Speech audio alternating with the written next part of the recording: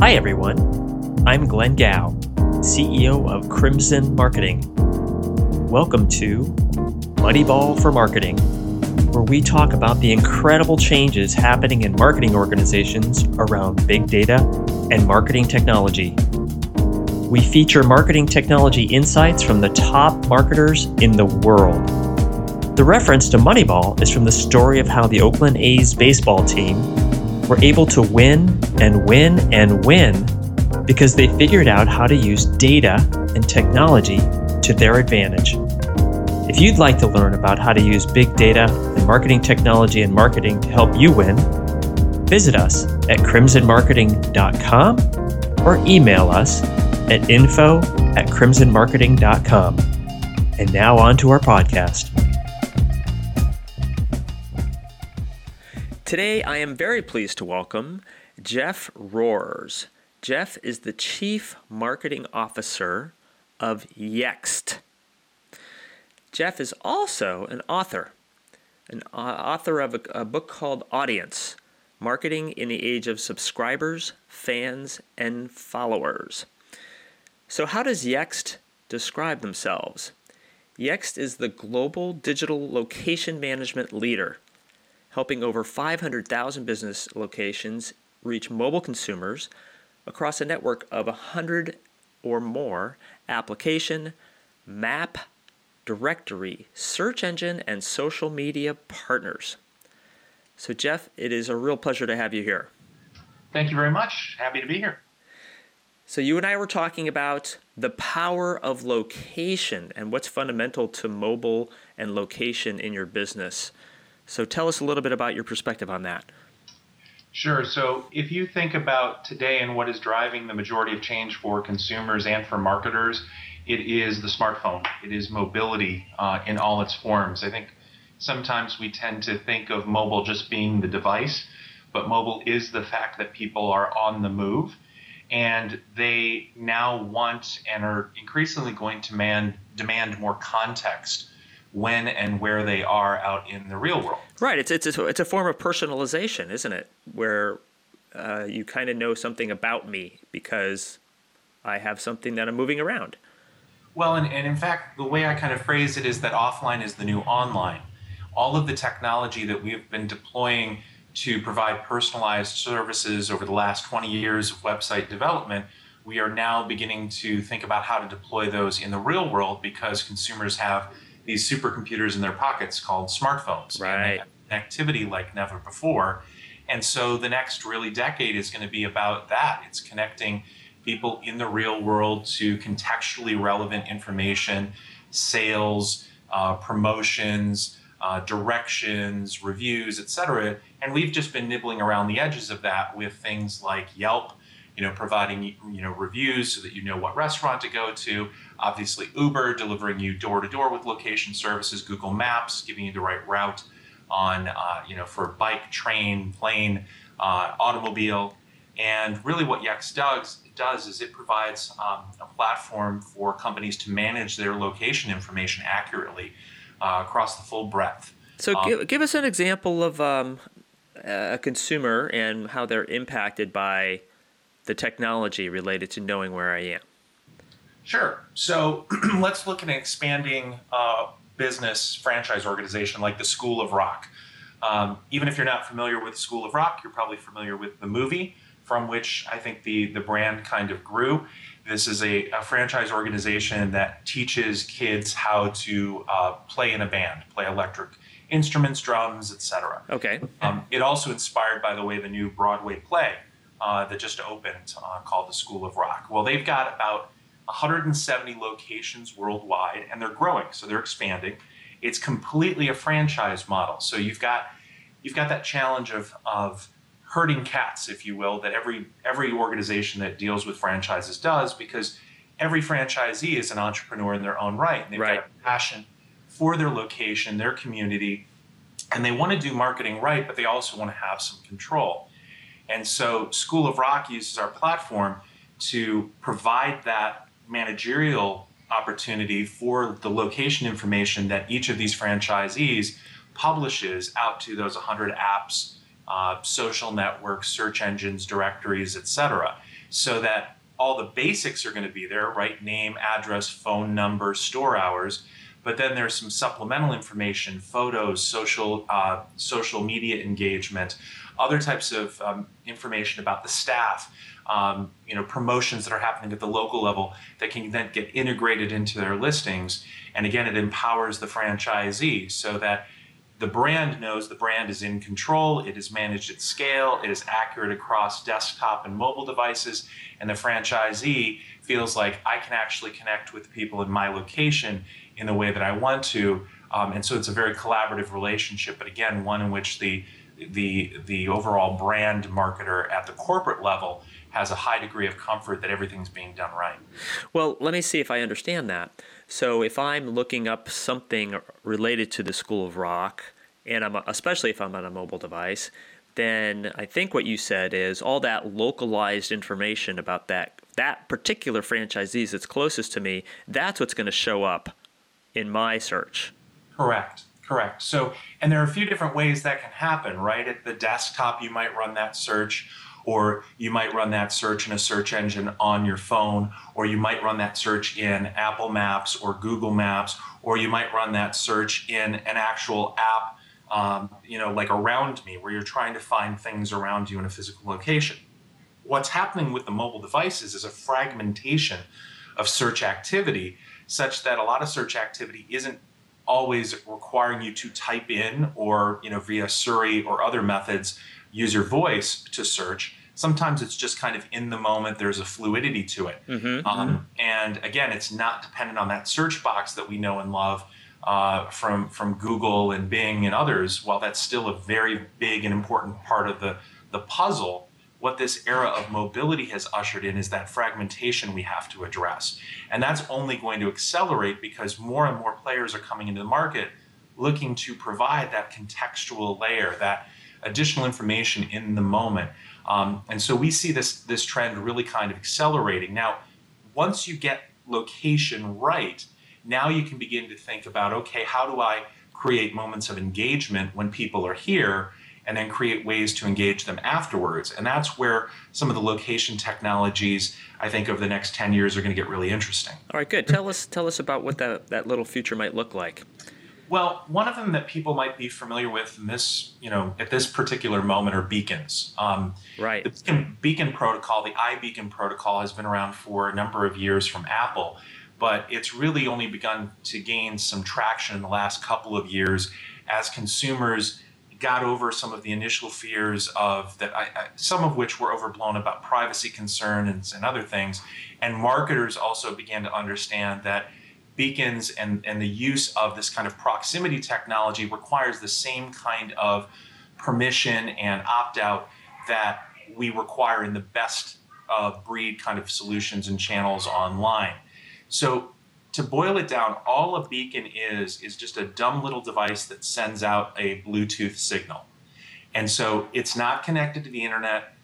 It requires other apps to be listening for it to then take some sort of action. Right.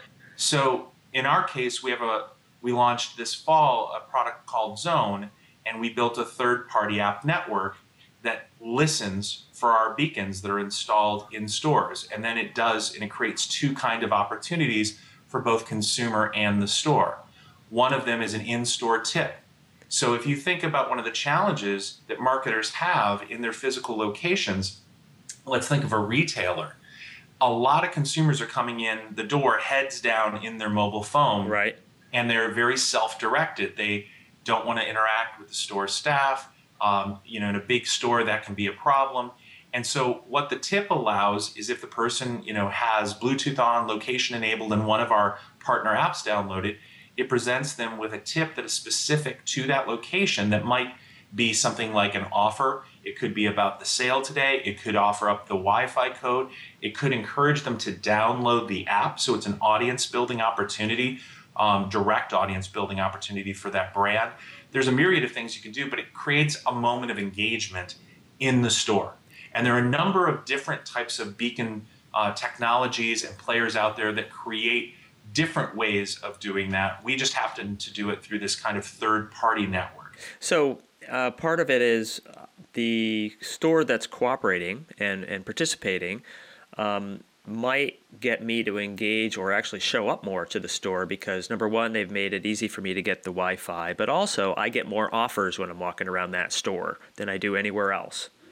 Well, let me split that because you're actually you're touching upon, I think, the second part of it, and then I first want to clarify what we're focused on with Zone, and for your listeners, it's spelled Xone. That's one of the things I always forget. We have that nuance, and it doesn't always play well on podcasts or radio. Sure. But when you think about it in store, we're not trying to inundate the person with messaging. A lot of studies are now showing that push messaging is beginning to turn off users, especially when done too many times by apps that don't have contextual relevance. So the tip screen pops up if they've got that app open, and then only if they're clicking to see the deeper information. So Okay. Instead of hitting them with multiple messages, here is a screen that can contain multiple calls to action, but the brand marketer controls that at a location basis so that they can direct traffic, think of it that way, in the ways that they want, or create moments to engage, join our email list, download our app, those types of things. Now, the second piece that you were touching on is where it gets really interesting, because once the mobile device comes into a zone, the IDFN, which is an ID for every smartphone or mobile device that is meant for advertising purposes, it drops into what we call an audience, a zone audience. And as that zone audience builds up over time, it now becomes an audience that you can re-engage through any number of our advertising network partners, Facebook, Twitter, DoubleClick's coming on down the line, Yahoo, Instagram, others. Now, as you think about it, there's really no greater indication of interest in a retail brand or a food brand or something else than me being actually in your physical location. Right. I'm either there to purchase, or maybe I don't purchase, but I've shown interest and potential loyalty. That's right. So now, if I can re-engage you through advertising after that visit, I can increase your propensity to return to the store, or I can create a multi-channel relationship and direct you to our online store for purchase, or I can thank you for a purchase, or there are any number of ways I can re-engage with you now. And this Zone has just been out a few months. We're really in kind of our pilot phase with a number of larger brands. And we're already seeing kind of double-digit uptakes in terms of return visitation, in terms of response. And this gets very interesting because, again, this is the contextual advertising in the real world, where we're taking real-world action and behavior. We're not only trying to activate things in the moment that are going to be meaningful both to consumer and to brand, but then create opportunities downstream that further make that advertising and that engagement relevant to you, so that, again, we kind of eliminate the days which we are living in right now of opening up your mobile app on the street in New York and getting an ad for, an app game, or something really irrelevant to the physical space that you're in. Right. Well, I think it's fascinating that you make a point that if I am in a particular store, and I'm in that store, and because I'm sharing that information with you, I'm willing to share that information with you. That is right then and there. You have something about me at a level of I'm at a level of engagement that most consumers are not. Right. I am there to accomplish something, and it's most likely to buy something.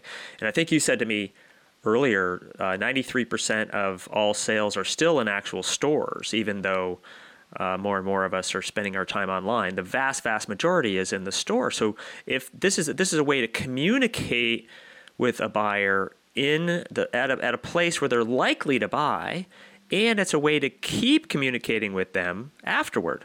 Did I read that right? Absolutely, and you're absolutely right. It's a little known kind of stat for those who are so heads down in digital marketing, but you're right. 93% of overall sales in the U.S. still happen in a physical location. And so we need to take all this expertise that we've been learning online and apply it contextually, into the real world. And this is a step towards that.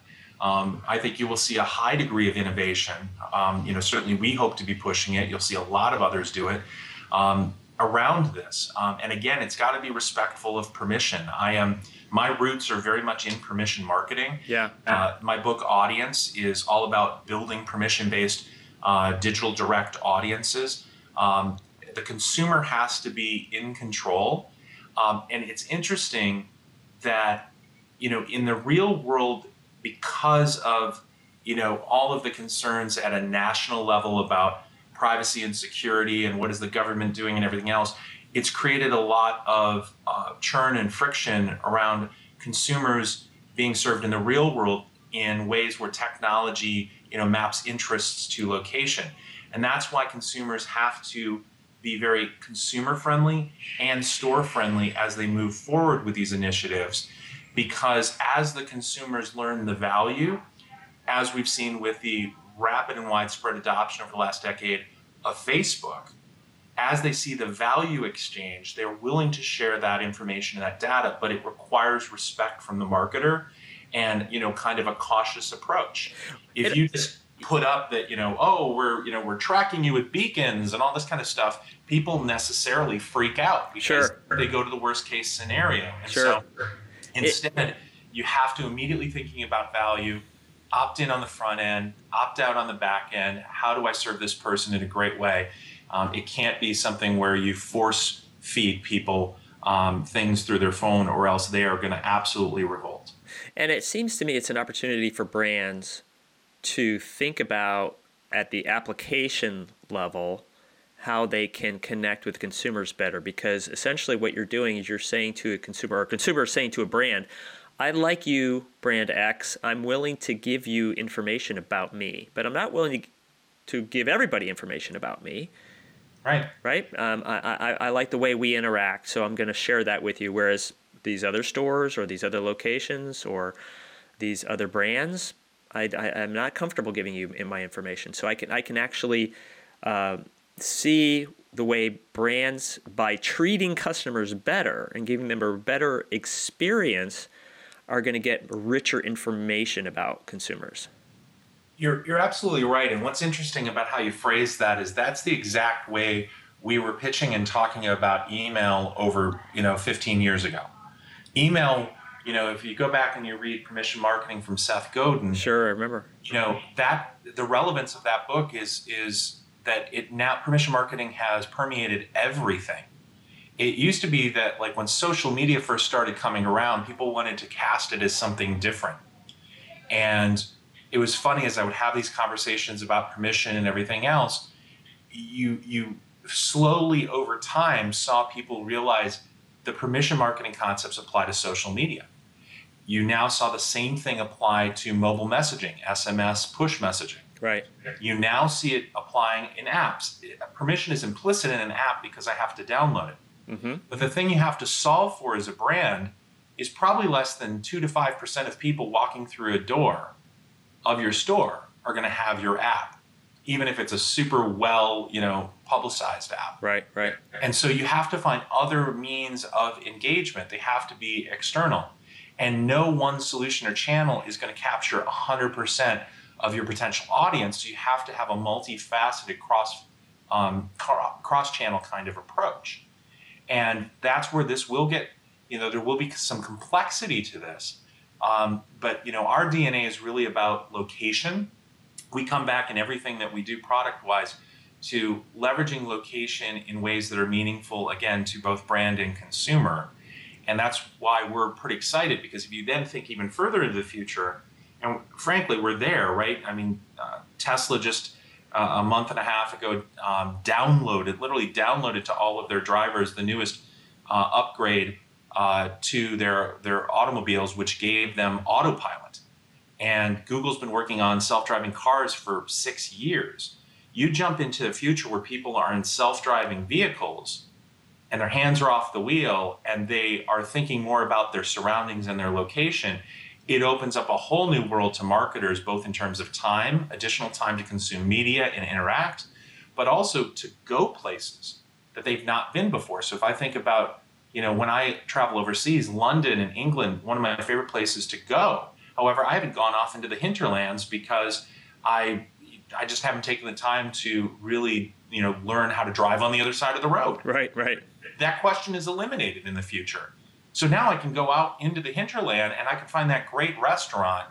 And if it's a Google self-driving car, guess who's going to create that experience for me in the real world search of that self-driving car? It's going to be Google. They're going to monetize that. Well, even better, I can now go to a pub because I don't have to worry about driving home, right? Exactly.